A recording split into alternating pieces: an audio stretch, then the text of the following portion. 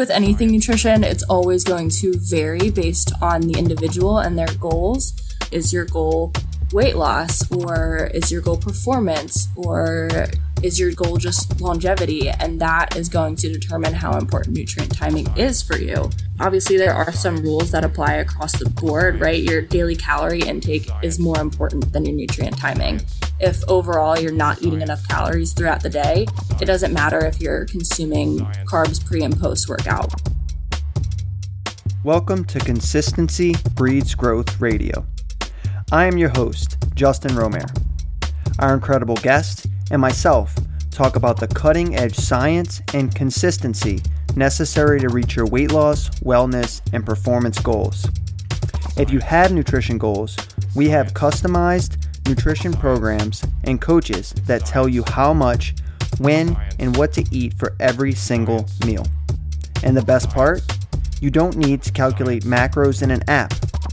Ditch the calculators. Want to learn more about our intrinsic diet? Let one of our coaches know you listen to this podcast to get 10% off. Do you own a gym or attend a gym that wants to make some money and throw a top-notch nutrition challenge with a team of certified nutrition coaches? Our team will guide your members through a nutrition challenge customized for your gym. And you'll make money for each member who signs up. If you want more information about working with us one-on-one or in a gym setting, head over to consistencybreedsgrowth.com or email us at consistencybreedsgrowth@gmail.com. We will also put links in the show notes. Enjoy the podcast. Science. All right, we're back with another episode of CBG Radio. We're here to talk about a special topic today, but first, I want to know if you're on our free Facebook page. On the Facebook page, every month we run free nutrition challenges. They're little mini challenges that you could be a part of for further accountability and be able to do with a group. We just finished our water challenge, or we're fixing to finish our water challenge, and we're going to do another special challenge starting in April. So if you're not on our Facebook page, you definitely want to be there.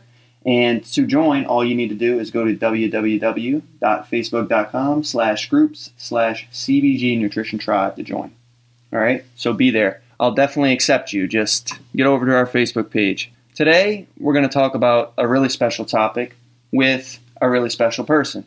So our newest CBG coach, Emily Wagner, is going to be on the podcast today. She's passionate about lifting, nutrition, and all things health and fitness. She figured this out early in high school, launched it right into her college career.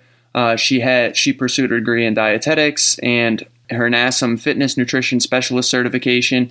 She also has her bachelor's degree in nutrition, and she was commissioned as a U.S. Army officer and worked as a nutrition coach for multiple gyms on the East Coast. She more recently received her registered dietitian's license and has helped countless individuals, including various CrossFit Games athletes, as well as Division I athletes at the University of Maryland, where she is currently an Olympic Sports Nutrition Fellow.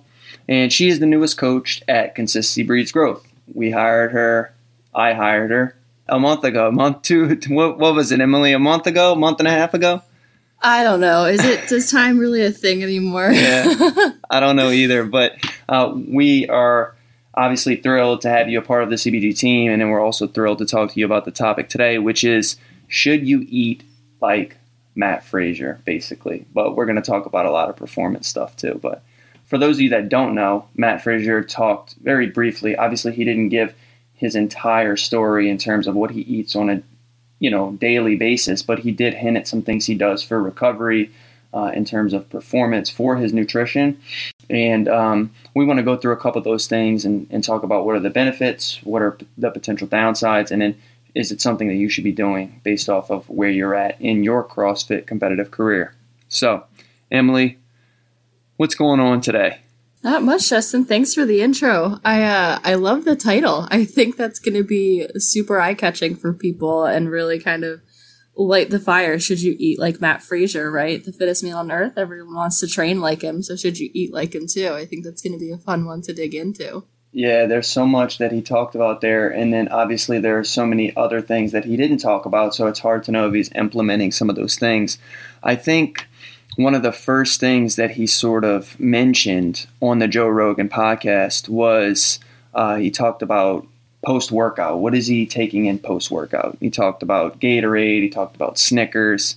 What are some of the best both protein and post-workout carbohydrate options that athletes typically have available to them that they should be consuming post-workout? So not a Snickers bar and a Coke would probably not be my first go-to. I get the theory there, and we see this all the time with nutrition where there's a principle applied, and I see where that was it was tried to follow as far as like research principles, but just misapplied, kind of missed the mark a little bit. So the Snickers bar is okay in the sense that it's got a lot of sugar, right? So that's fast digesting carbs that are going to get into your bloodstream quickly, get delivered to your muscles, start the recovery process and all of that. But it's also got a good amount of fat in it. And Justin, I think you looked up the nutrition profile of this. I think said something like 22 grams of fat per bar. Is that right? Yeah, depending on whether it's the regular size or like the king size, it can be anywhere from I think 12 grams of fat up to like 25 or something like that. So yeah, pretty significant amount of fat. Yeah. And so that's something we're definitely going to try to limit in that post-workout period, because basically what happens, I like to you ever hear someone say if you can't explain it to a toddler, you don't understand it? I always try to do that. So basically if we talk about protein, carbs, and fat, so we're going to talk about carbs as our car, right? Protein's going to be our passenger, and then fat's going to be the construction on the highway.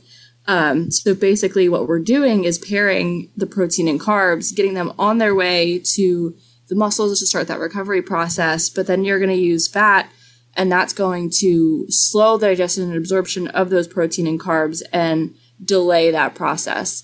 It's kind of a direct relationship as far as the fat goes up, that process is going to be more delayed, right? So if we're worried about, 2 to 3 grams, not a big deal, but we're talking about something significant, like I wouldn't recommend eating an avocado immediately after you finish your workout. That's going to slow things down a little bit.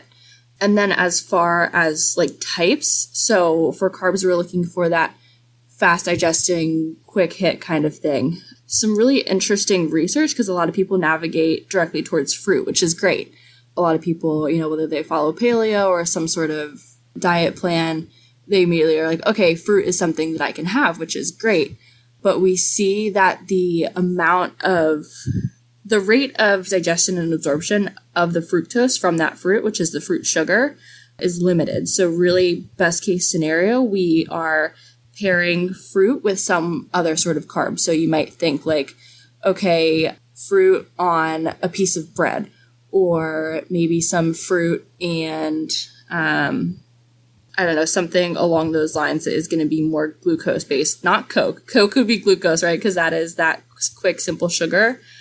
But I would question what the long-term consequences are of slamming a Coke a day after your workout. And then proteins, right? So protein, you can kind of get away with anything. I would definitely suggest whey. That is an animal protein. So it is the most bioavailable to your body, which basically means that it's the best absorbed and utilized and quickest to break down by your body, versus something like a plant protein, which would be, beans, peanut butter, tofu, soy, that kind of thing. As long as, so circling back to that animal protein, that way, the only thing I'd really probably not recommend is something like a Greek yogurt or a casein protein immediately after a workout, because that has a little bit more slower digesting protein. So it's going to slow down the rate that your body can get that recovery process started. Does that all make sense? Yeah, that does. And it's super interesting. So I want to start back at what you said about the fat at the beginning. So fat in and of itself digests and absorb very slowly. So eating it around a workout time doesn't seem to be optimal, which is why the Snickers, for example, is maybe not the best choice. But you also mentioned, which is super interesting, that fat will slow down the digestion of and absorption of other things that you're taking in your body at the same time. So those fast metabolizing sugars could potentially be stunted in terms of how fast they digest and absorb because of the fat that you're taking in with them. Is that right? Yeah, yep, that's exactly right. Yeah, that's crazy. So definitely you want to avoid fat at all costs. And I think, like you said, the fructose is definitely not an ideal source, which is the sugar predominantly found in fruit. for post-workout.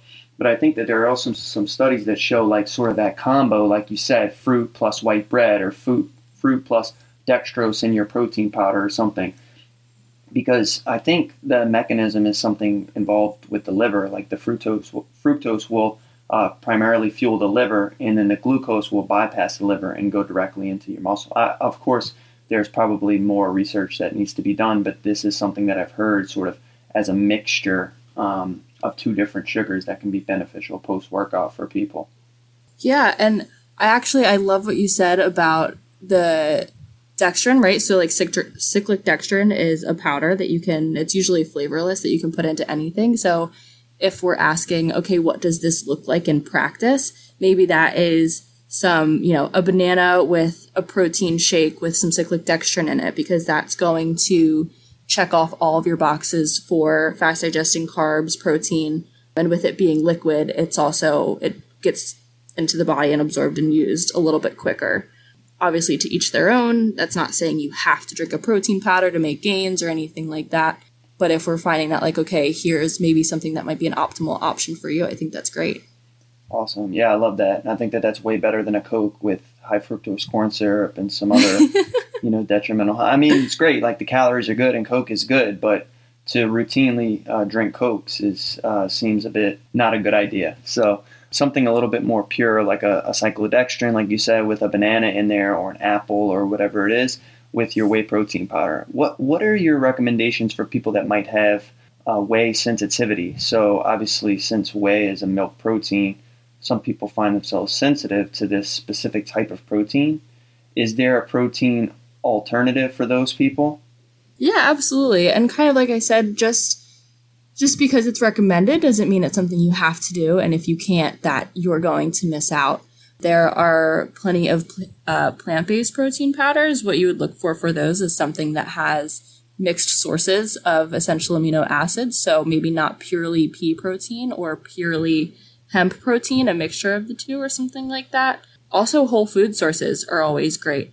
If I've seen people in the gym eat cold chicken breast out of a bag after a workout. And I'm not saying you have to do that. I'm just saying it's an option and there is something that you could do.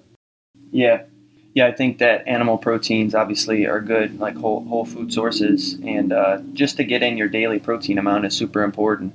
So I think that brings us like really nicely into the next thing that sort of seems pretty important for performance athletes is all around nutrient timing. So we already sort of chatted a little bit about the fat and the protein and some other things, but is nutrient timing super important? Because I know that, 5 years ago when I first started my journey as a nutrition coach, nutrient timing was like, you have to be doing nutrient timing. And then they found like, oh, well, if you're looking for weight loss, it may actually not be as important as we originally thought. You could kind of spread things out throughout the day the way that you want. But for performance athletes, is nutrients timing still something that people should be focusing on in their nutritional protocols?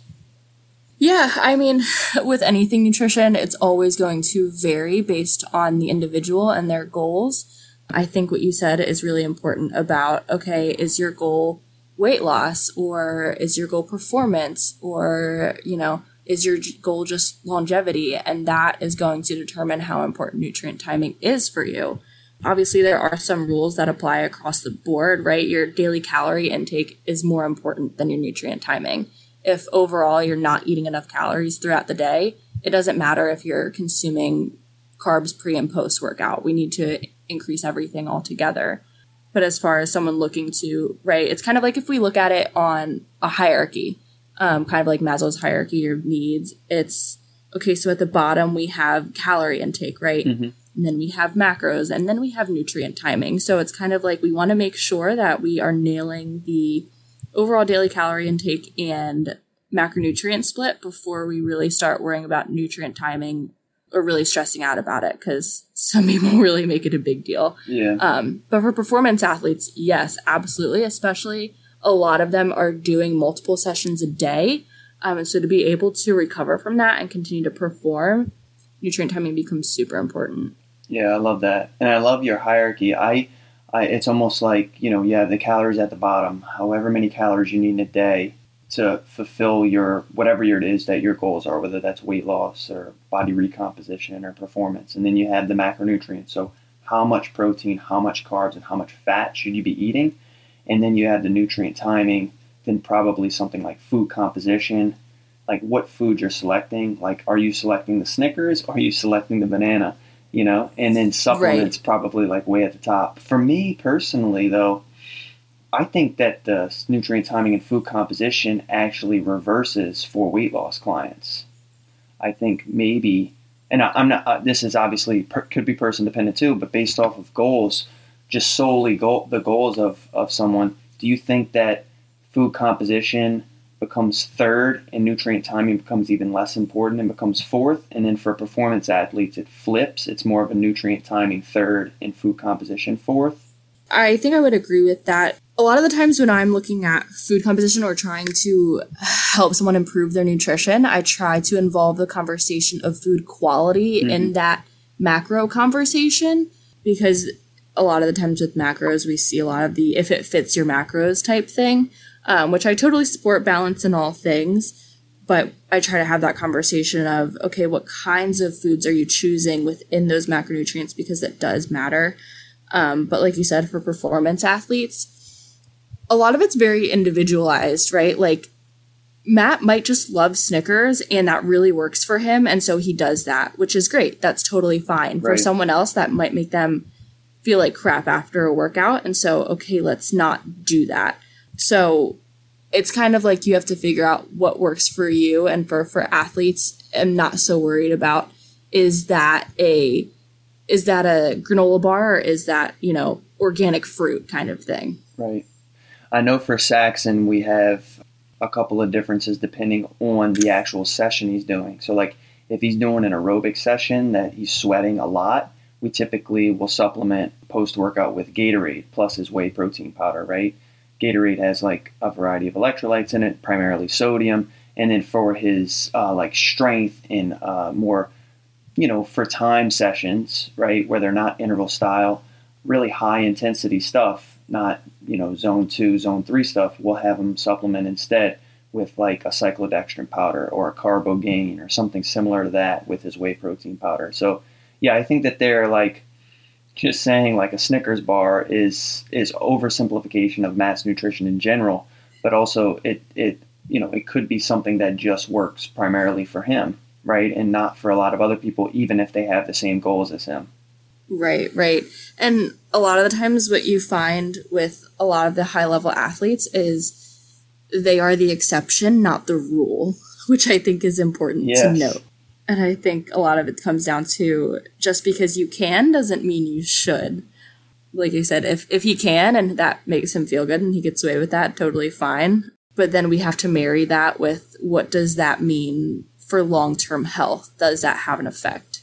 Because with these competitive athletes, it's always a question of where is the balance between optimal and something that's going to support your longevity?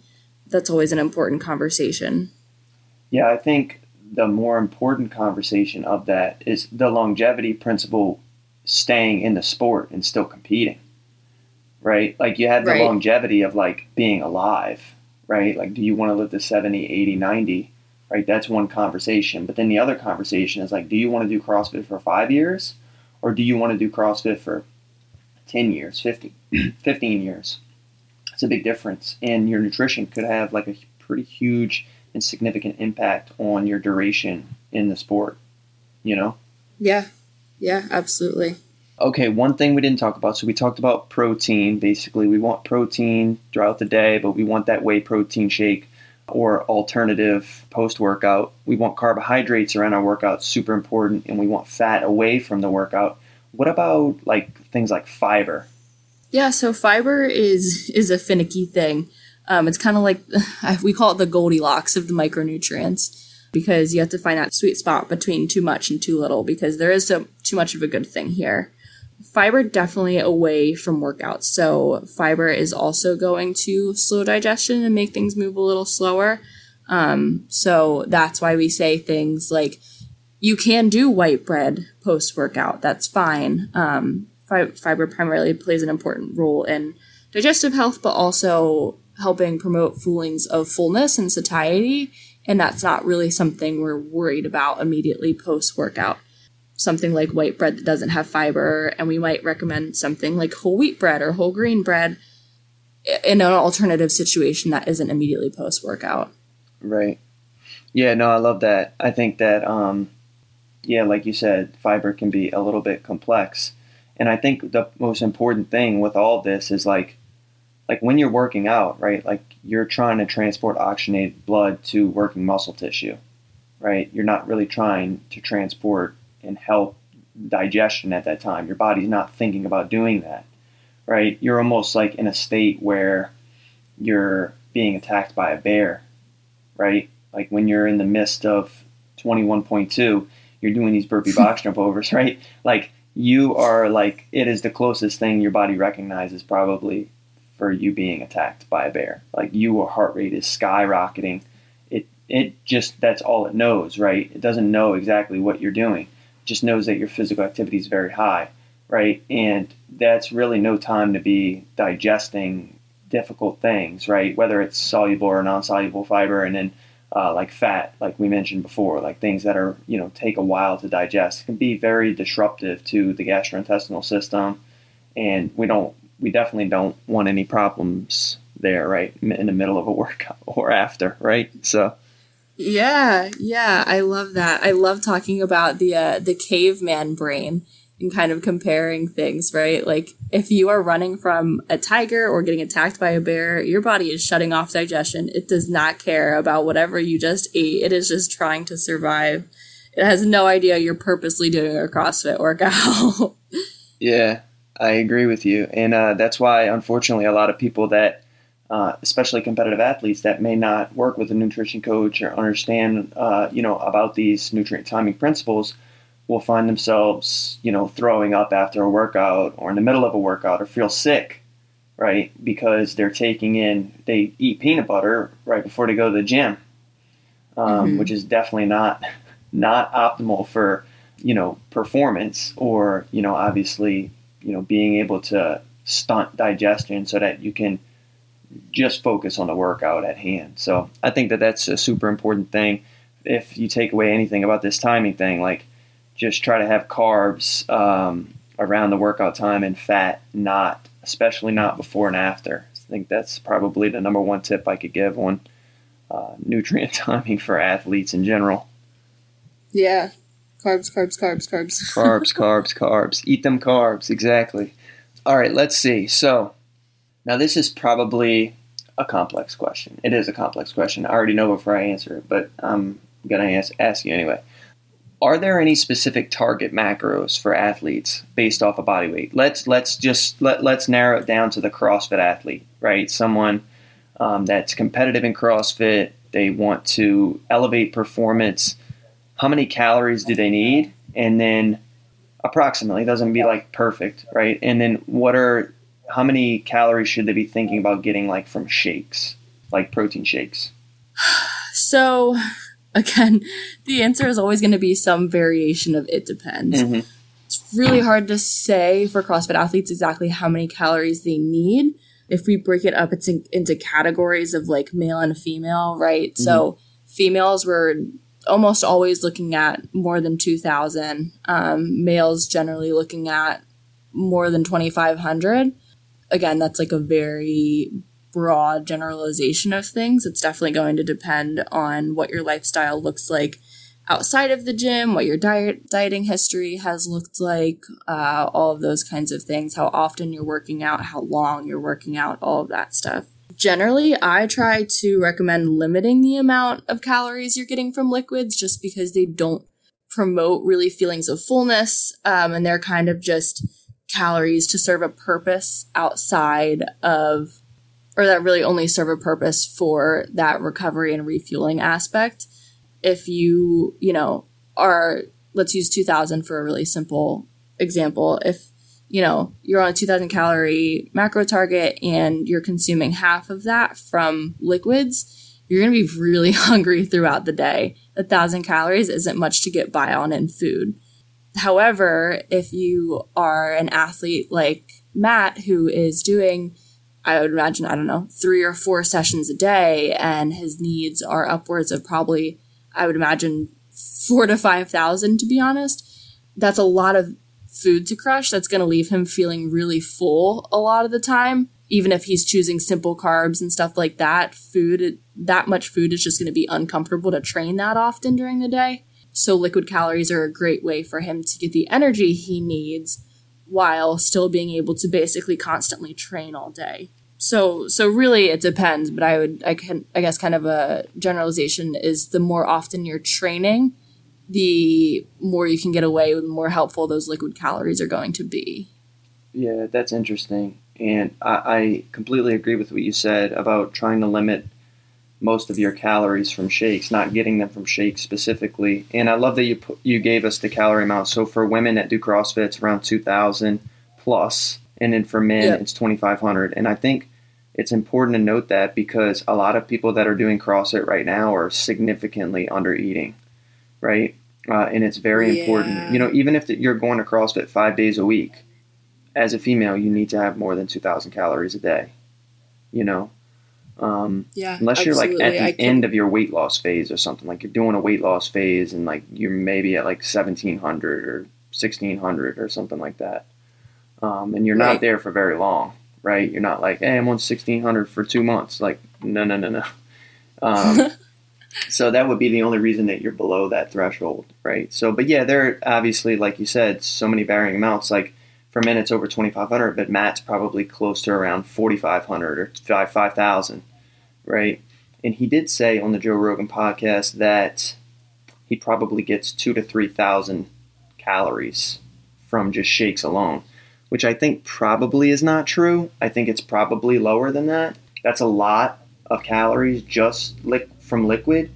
And obviously you already explained the detriments of that. There's just so many benefits of like actual real food that you just can't get in a shake. It's just not possible. You know, vitamins, minerals, you know, micronutrients, other things like that. So I would be very surprised if he's actually getting 2,000 to 3,000. First off, 2,000 to 3,000 is a drastic range of calories, especially when we're talking about that being close to half the calories he probably eats. And to be getting all of that from liquid seems to be a bit of an overestimate on his part, but it could be true. But the thing is that if it is, it's too much, right? Yeah, I think so. In working with collegiate football players, right, we do a lot of their shakes post-practice. Mm-hmm. And it would really depend on what he is putting in those shakes. And I imagine it's not what will be required to get the 2,000 to 3,000 calories. So what we do for those players is like ice cream and frozen fruit and juice and protein powder. And I just have a hard time believing. And I think Sammy, his fiance, does a lot of his nutrition. Yeah. I would have a hard time believing she's dumping scoops of vanilla bean ice cream in his post-workout shakes. Yeah. I mean, it would make more sense to me if they were doing that, though. Like that would, like that if she's making him Hulk shakes, then I could be wrong. He could actually be getting like 2,500 calories from shakes, you know, and he is training a lot, 3 or 4 times a day, most likely. So it could very well be that it just depends on, like you said, what's in the shakes. I didn't think about that at all. Makes a lot of sense, actually. Yeah. It's possible. Again, it's a question of maybe you can do it, but should you do it? And you mentioned this to me last week when we talked about this podcast before we decided like we were going to have you on and we're going to talk about this for the audience. But you were saying like some people just like hit the genetic lottery, dude.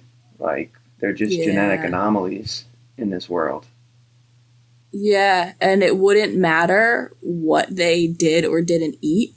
They would still crush everyone. A lot of people just have those genetics. And what happens a lot of the time is they can get away with things. And then the issue we face is that they talk about they have these huge platforms and they talk about these things. And the general public gets really confused because Fraser's crushing Snickers and, you know, a lot of people are just doing really strange things that don't apply to the general population. Mm-hmm. But they're like, well, the fittest man on earth is doing it. And it's like, yeah, but he could do whatever he wanted and still be the fittest man on earth. That doesn't apply to you, unfortunately. So Right. It's tough as a nutrition professional to constantly be explaining why what they're doing might not work, because they see these people and want to be like them and trust them because they're seeing those results.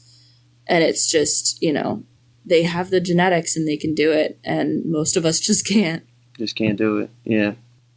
This is the last sort of thing that he mentioned. And I can't tell you how many previous clients and current clients we have that texted me after they heard this. And it's a supplement that he mentioned that he takes on the podcast. And we already talked about in this very podcast about 20 minutes ago, we talked about how supplements are the very last thing you need to be worrying about as both an athlete or someone trying to lose weight or just improve their body composition as being in the world of CrossFit. Supplements are the last thing. And all the texts that I got were about a freaking supplement. I couldn't believe it. But anyways, now you know the hierarchy. Don't text me about a supplement anymore. If you're not doing any of the other things that we already talked about. But the supplement that he mentioned, he's like, why? I don't understand why more people don't take beta-alanine. He takes it every day. He freaking loves it. He said it's the best. It's one of the greatest things that he supplements with. And I'm going to dig into the science on this a little bit. I like to give the listeners a little bit of science. They can learn a little bit, right? So the beta-alanine, so it's supposed to help buffer H+ ions. It's acidity that builds up in the muscle, right? So basically from glycolysis, we have a glucose molecule, we have NAD, we have ADP, and we have phosphate groups, and that gets converted, right, into energy based off of the breakdown of that molecule, and then other substrates like pyruvate, and basically excess pyruvate goes to lactic acid, and then lactic acid breaks down into H+ and lactate. And the H+ ions in the muscle are apparently what attribute to the burning sensation and muscle fatigue, right? Lowering the pH of the muscle that if you're doing wall balls, your legs, this interference can affect a variety of mechanisms in terms of energy output, right? So what beta-alanine has been shown to do, as well as sodium bicarbonate, are bases. They're buffering supplements that can help stunt the amount of acidity and the lower pH that builds up in the actual muscle, right? And yeah, it's so that's the science behind it. There are some studies that show that that's actually the case, but there are so many different mechanisms as to why like muscle fatigue occurs. There are mechanisms related to calcium, deposits, coming out of the muscle cells. And then they also have energy substrate, mechanisms that talk about a variety of different things where, transport of nutrients aren't getting to the right place at the right time, and that obviously, attributes to insufficient oxygen flow and getting that to where it needs, which can also stunt energy output in general, especially in CrossFit workouts. So there's so many different mechanisms, and that's sort of what seems to be one benefit of beta-alanine or sodium bicarbonate, like in this, world of, lactic acid, H+ ion buildup and muscle fatigue. So I think that if you're doing everything already that we already talked about in the podcast, so like if you're getting in the right calories, so like if you're eating under 2,000 calories, and you're a woman doing CrossFit, like you're not going to get this bicarbonate supplement or beta-alanine and immediately, like your performances are going to like double. Like nothing's probably going to happen to you, to be honest. But if you're doing all the other stuff we talked about, getting in the calorie requirement, the correct micronutrients, the nutrient timing, good foods, good quality foods, and not getting a bunch of stuff from shakes, you can likely start experimenting with supplements like beta-alanine and bicarbonate, right? Does that make sense, Emily? I know he mentioned this on the podcast briefly. It's what he takes, and everybody's like clinging on to it. So I just kind of wanted to like give a debrief about what it is and how it could benefit people. That does make sense. I think a lot of it has to do with people love sensationalism. They love things they haven't heard of, or like new hacks, right? That's why these fad diets get so much traction, because they're cool, they're sexy, they're new. And so a lot of people potentially haven't heard of beta alanine and are like, oh, this is the missing link. This is gonna, fix everything. My performance is gonna be amazing. And like you said, for a lot of people, it's like, hey, have you thought about these fundamental things that you could fix that are really gonna help your performance versus, just reaching for this new easy thing that you can take a scoop of and believe that your performance is gonna be amazing. Yeah. And for just as many studies that I've seen that beta alanine actually works and people seem to have increased performance benefits, I've seen equal as many studies showing that the H+ acidity in your muscle is actually not the cause of you basically running out of intensity and energy in specific workouts. And there are other mechanisms that I sort of alluded to that are likely bigger contributors. So, like going up and picking up this supplement that's probably overpriced in general, if you're not doing all those other things, seems to just be not a really, really smart idea. And you hit it on the nose when you said like, oh, this is something no one's heard of before, and they want to try it because they think it's that missing link. I 100% agree with that. And yeah, we see that all the time with these fad diets. There's a new diet.